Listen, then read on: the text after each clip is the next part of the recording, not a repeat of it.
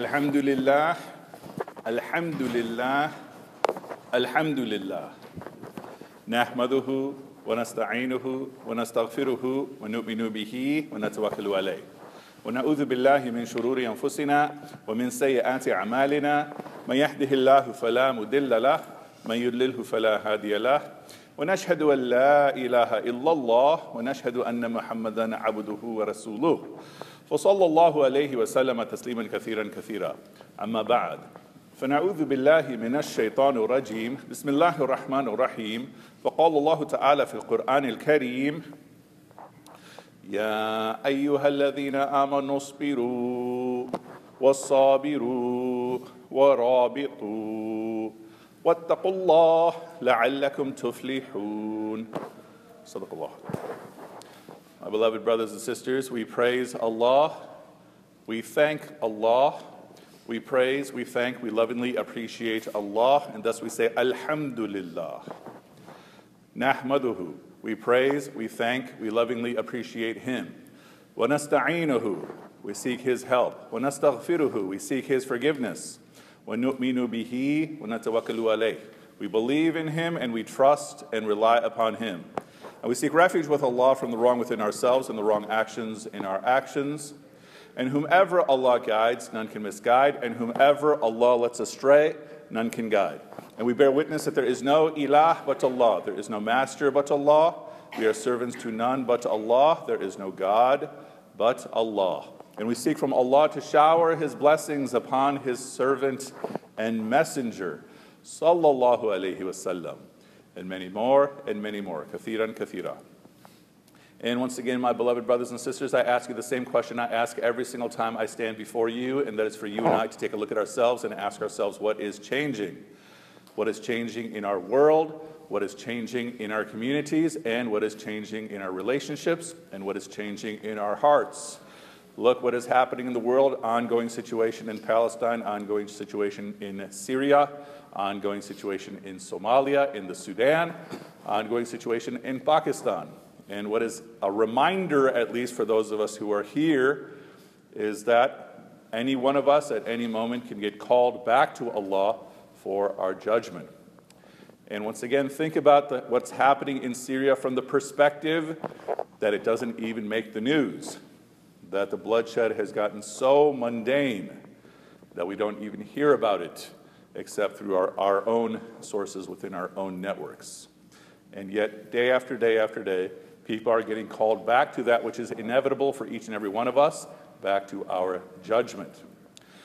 And we'll come back to this point in just a moment, inshallah, what is also happening in our society.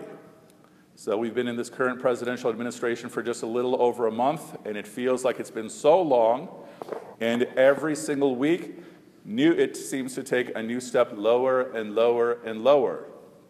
And on that note, I keep reminding each and every one of us, starting with myself, but every single one of us, that if I'm not increasing my iman in this situation, what will it take? Toward the end of Surah Al-Baqarah, about two-thirds, about three-quarters of the way into Surah Al-Baqarah, Allah Ta'ala is telling every single one of us to enter into submission fully, kafa. And then the question is, what will it take? Because ask the children of Israel, they received every single luxury, but that was not enough. Meaning they saw every single miracle, but that was not enough. And Allah Ta'ala asks, would you want to see Allah Himself coming in a cloud carried by angels? And if that were the case, it would be too late. What am I saying, my beloved brothers and sisters? We often speak to ourselves and speak to each other that this life is a test. And the completion, the grading of the test is on the day of judgment. And you and I see this threat that seems to be coming closer and closer and closer to each and every one of us. Even if you look at the State of the Union address that took place a few days ago, it was literally stating the case for war. It was literally stating the case for further persecution, especially of undocumented people in our society. Right? An entire agency has been formed. Its voice, I forgot what the exact initials were, violence of immigrant community something something. But what was the point there? They're stating the case that if you're illegal, you're a deadly threat. Okay? And we have many in our community who are illegal. But what am I saying, my beloved brothers and sisters? When you see the threat coming, it should, at the very least, open your heart to retreat to Allah, to seek refuge with Allah. And if that won't do it for me, then what will it take? Okay. So this is the brutal reality of the environment that you and I are in right now. But bring it closer to home. Look at your relationships. Compare your relationships today with what the condition was of your relationships a year ago. Whether we speak about the way you spend your time with your friends, whether the way you speak with your family members, how do you conduct yourselves with them? How do you speak with them? How do you respond to them? How forgiving are you with them? Because this is something that you control. This is something that you have complete control over, at least your responses, your interactions. And then, of course, bring it even closer to home. Look at the condition of your heart. That when you are lifting your hands in dua to Allah, as you will in just a few moments, once again, do you have more conviction that He is there than you did a year ago? Do you have more conviction that He is there and He is answering? Do you have more conviction that He is there, He is answering to your satisfaction? Because that is under your control. What I think of Allah is under my control. And I have to make this point again and again because so many Muslims come to my office struggling with faith, and that's understandable. Because even early on in the Quran, Allah Ta'ala says, if you have doubt, then do the following. And what is the lesson to take? That it is possible that you will have doubt. But what often happens is that students will come to me saying, week after week, Allah hates me. Allah dislikes me. You and I do not have the right to have that opinion. Because even if you are the worst of sinners, even if we were to make a list of all the sins, al-kaba'ir, all the big sins, and even if you were to do all of them, you do not have permission to think that Allah hates you. Why?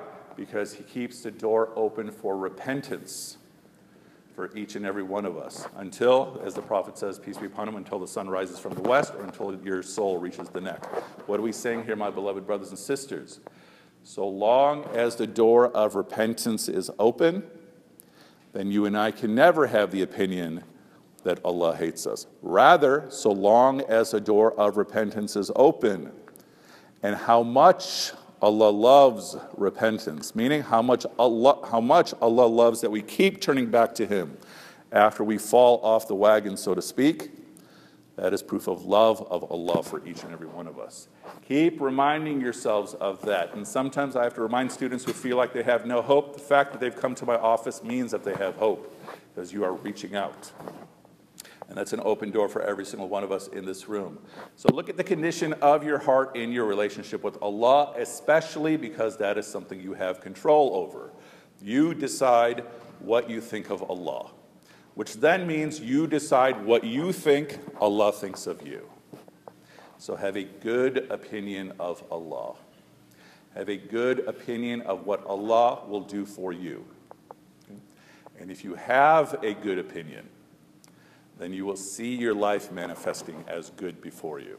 If you have a negative opinion, or if you have the opinion that Allah is absent, then that is what you will see playing out in your lives. Okay. And sometimes we need to remind ourselves of this over and over again.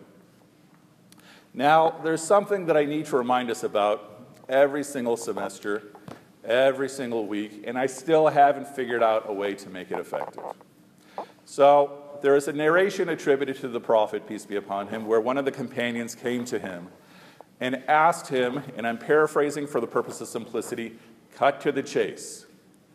Tell me what I need to know that will get me into paradise and will not send me to hell. Okay? Cut to the chase, what do I really need to know? And the Prophet, peace be upon him, is reported to have said, you've asked a profound question.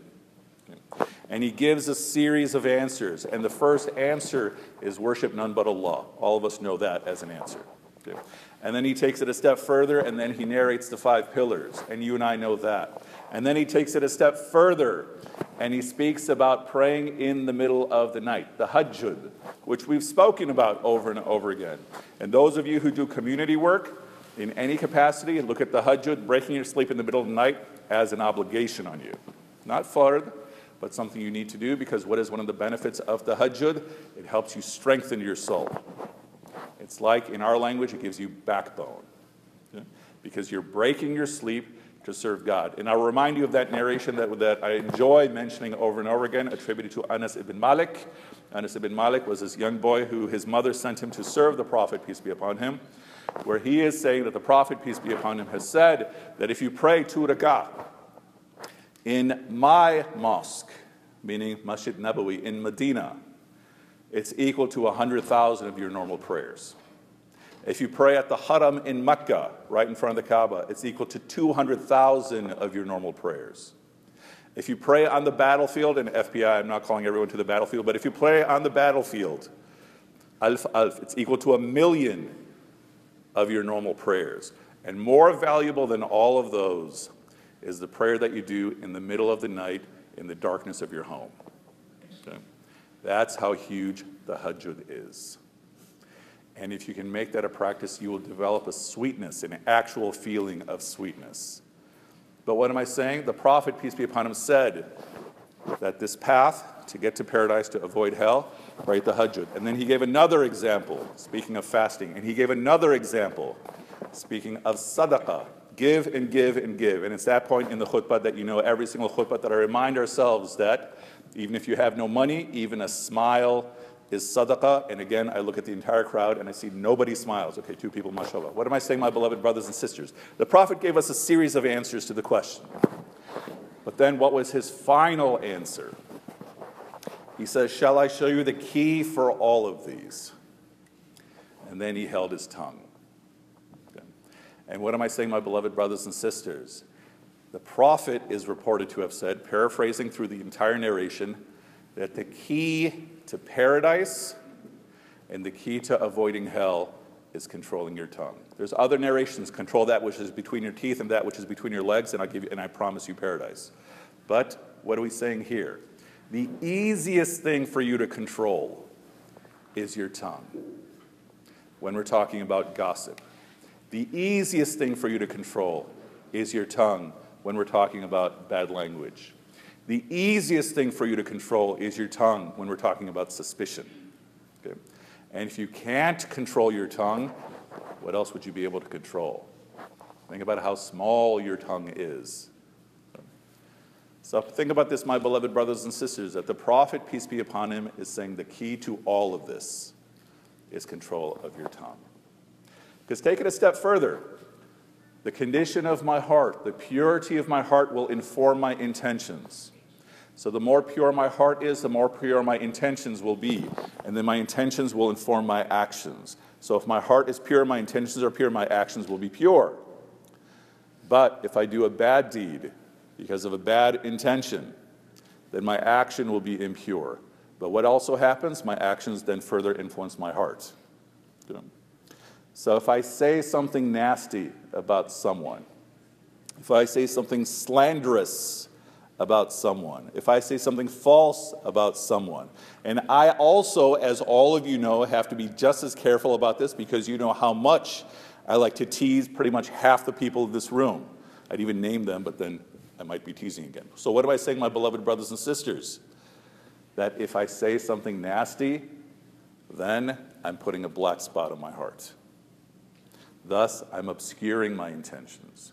Thus, I'm opening the door for my next action to be obscured, which then brings more black to my heart. So thus we are taught, this is both in the Quran and the teachings of the Prophet, peace be upon him, that anytime you do a bad action, follow it up with a good action. Anytime you do something bad, follow it up with something good. So if you say something bad, follow it up by saying something good. And I mean seriously saying something good. Not like we have this joke, that a student of mine from Texas says that after everything you say, bless your heart. So if you want to insult someone, say they're the greatest people I've ever met, bless their hearts. No, that's not what I'm talking about. I'm saying that if you say something nasty, at least say astaghfirullah. Okay? And follow it up with a good action. Okay? But think about the effect. If you hear that someone is saying nasty things about you, think about what happens then in your mind. And think about the different ways your mind races. If you even think someone is saying nasty things about you. And then further, if someone says something nasty to you directly, think of what happens in your mind. One of my big regrets from the first day teaching at Loyola, mashallah, that was 9 years ago. My first day teaching at Loyola, for some reason, this is the first time I'm actually teaching a large population of Pakistanis, and there was a Pakistani kid in the class, and he had been emailing me for months to learn about the class, Intro to Quran, I want to take this class, so forth and so on. And as is the case, because he's Pakistani, he's pre-med, that I just kept teasing him the entire class. He had never met me, and then he dropped the class. And I feel bad, and I still think about this 9 years later. And who knows where he'll go. Inshallah, he'll do great things in his life, and hopefully he won't hate me. But what am I saying, my beloved brothers and sisters? Once again, I'm not just speaking to you, I'm speaking to myself. But what happens when you say things or you hear things, you'll remember it. I can fall short on you in my obligations to you time after time after time again, and you will probably forgive me, hopefully. But if I'm mean to you, if I'm abrasive to you, you'll probably remember it. Right? This is one of our teachings, that you will always remember how people treat you. You may not remember what people have done for you. You may not even remember other things people have done, but you will remember how they made you feel. And then what happens? This is how we split up and fall into cliques. This is how we split up and fall into rivalries.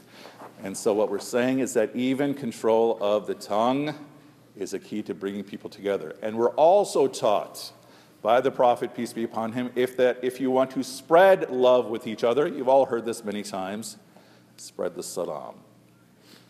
So if there's people in this room you haven't talked to, before you leave, I'm obliging you, at least say salam to them. Good. Get to know everybody in this room. Everybody in this room is going through the same struggles that you're going through, maybe a different variation, but every single one of us, going back to the beginning of the khutbah, at the very least, is a target. Okay. And then we are also taught that when someone does something nice to you, give them the blessings of paradise. Jazakumullahu khairan. Jazakillah. Jazakallah, or as we like to say because we're cool, jazaks. Say something nice, wishing a prayer for them. Meaning, what am I saying? Keep your tongue full of nice things, so there won't be space for nasty things. Keep your tongue full of praise of God, of seeking forgiveness, of praising others in a polite way. And that will also then strengthen your heart and make it your habit to continue to say nice things. But what's another reason to keep saying astaghfirullah is because this is also a teaching that it'll keep disaster averted as long as you have a population that keeps seeking the forgiveness of Allah. So now let us take a moment and ask Allah for forgiveness. Wa akhir da'wana and alhamdulillahi rabbil alamin.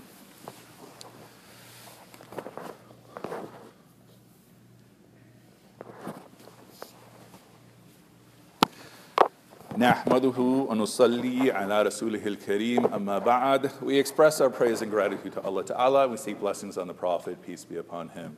It thrills me to no end to stand here before you each of the various Fridays, not because I'm standing, because I see so many of you who are coming here for prayers. Because I see so many of you coming here in the middle of the day for your prayers.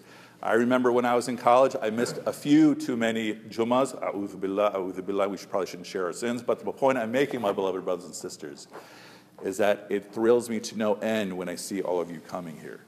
And so yes, may Allah Ta'ala reward each and every one of you for your efforts in coming here, whether they are big, whether they are small. But also, you are also giving benefit, blessing to the people sitting next to you, because the bigger the crowd gets, the more subconsciously, unconsciously, everyone else around you feels it. So not only are you giving a benefit to yourself by coming here, not only are you giving a benefit to me coming here, you're also giving a benefit to the person who's sitting next to you. We are taught, we have the two big holidays, Eid al-Adha, Eid al-Fitr, and some people want to say the Mawlid is not an Eid, but the point is that every Friday is also an Eid. Okay? So enjoy it.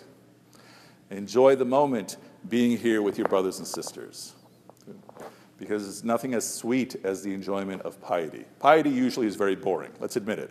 But the enjoyment of being with pious people together is a very sweet enjoyment. That once you begin to taste of it, you want more. Just like You know, there was a whole lot of music playing in this room last night. We can talk about that some other time. But just like the enjoyment of hearing silence, no, I'm not making a commentary on last night's event, but I'm saying when you develop the taste of silence, it also becomes something sweet, which also means that sometimes you don't need to say anything. Good. So, my beloved brothers and sisters, what is the overall point? Keep taking an analysis of yourself. Look at your condition in general, but then I have to really urge this because of what's happening in our society. As I say to you almost every week, I have no idea where we're going to be in a year. And every single week of this presidency, it's as though things go a step lower. Which means we might find ourselves being like the Muslims standing before the Quraysh at the Battle of Badr, not in the sense of getting ready for war, but in the sense of them realizing that in this moment they have nothing but their iman. They have nothing but their faith in Allah. And that was sufficient for them.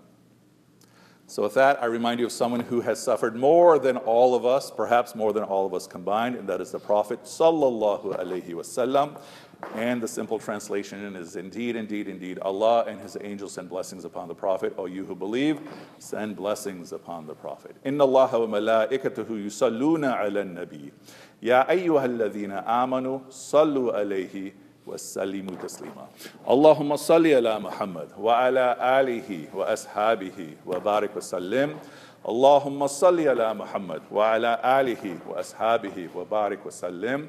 Allahumma salli ala Muhammad wa ala alihi wa ashabihi wa barik wa sallim.